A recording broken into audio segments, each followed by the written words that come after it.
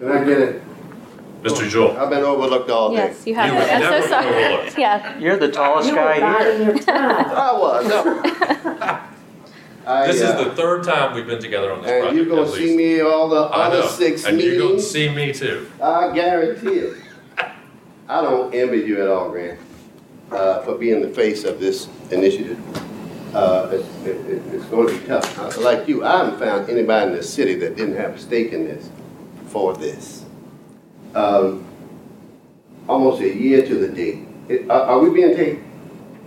I'm not taking it. I Are we being am. I am for WRAR because I do good. independent Okay. stuff for them. It doesn't matter. I'm Marty. I served on city council for 8 years. I know this city like the back of my hand. I know you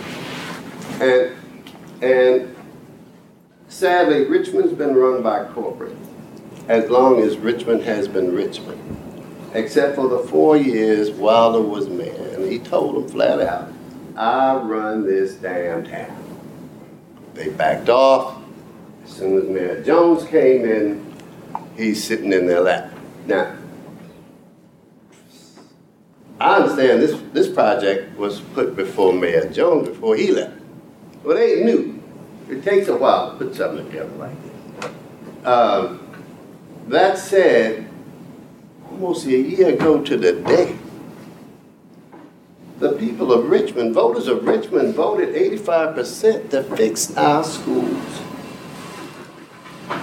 Lo and behold, a year later, corporate comes in and tells us we should flush our priorities down the toilet. And I asked you Tuesday night at the NAACP meeting, two things I need. Can you tell us how we can build this project and build the 30 schools? And I didn't get a satisfactory answer. You did not on Tuesday, but there is a satisfactory answer tonight. All right. And that is in, Mayor Stoney laid it out this afternoon.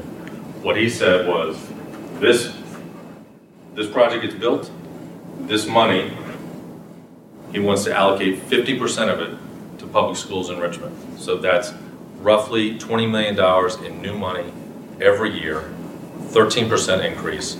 That is the largest investment increase in public education in Richmond history. With 10 minutes to go, after Marty, but with 10 minutes to go, can you put Mayor Stoney's address back on as well as rerun this for all the people that haven't seen it? I would Because that's try. only 3 minutes. There was something wrong with the sound Oh, for that? But we, for Mayor I have Stoney's. the idea that we would not own the Coliseum from listening to this presentation, so I want to listen to see it right. I've got 2 kids. It sounded like we would not even own the presentation, I mean, Where do they go the to school? Coliseum, just My the oldest land went to under it is what I'm Maggie, wondering. my son went to Oakland, they both graduated.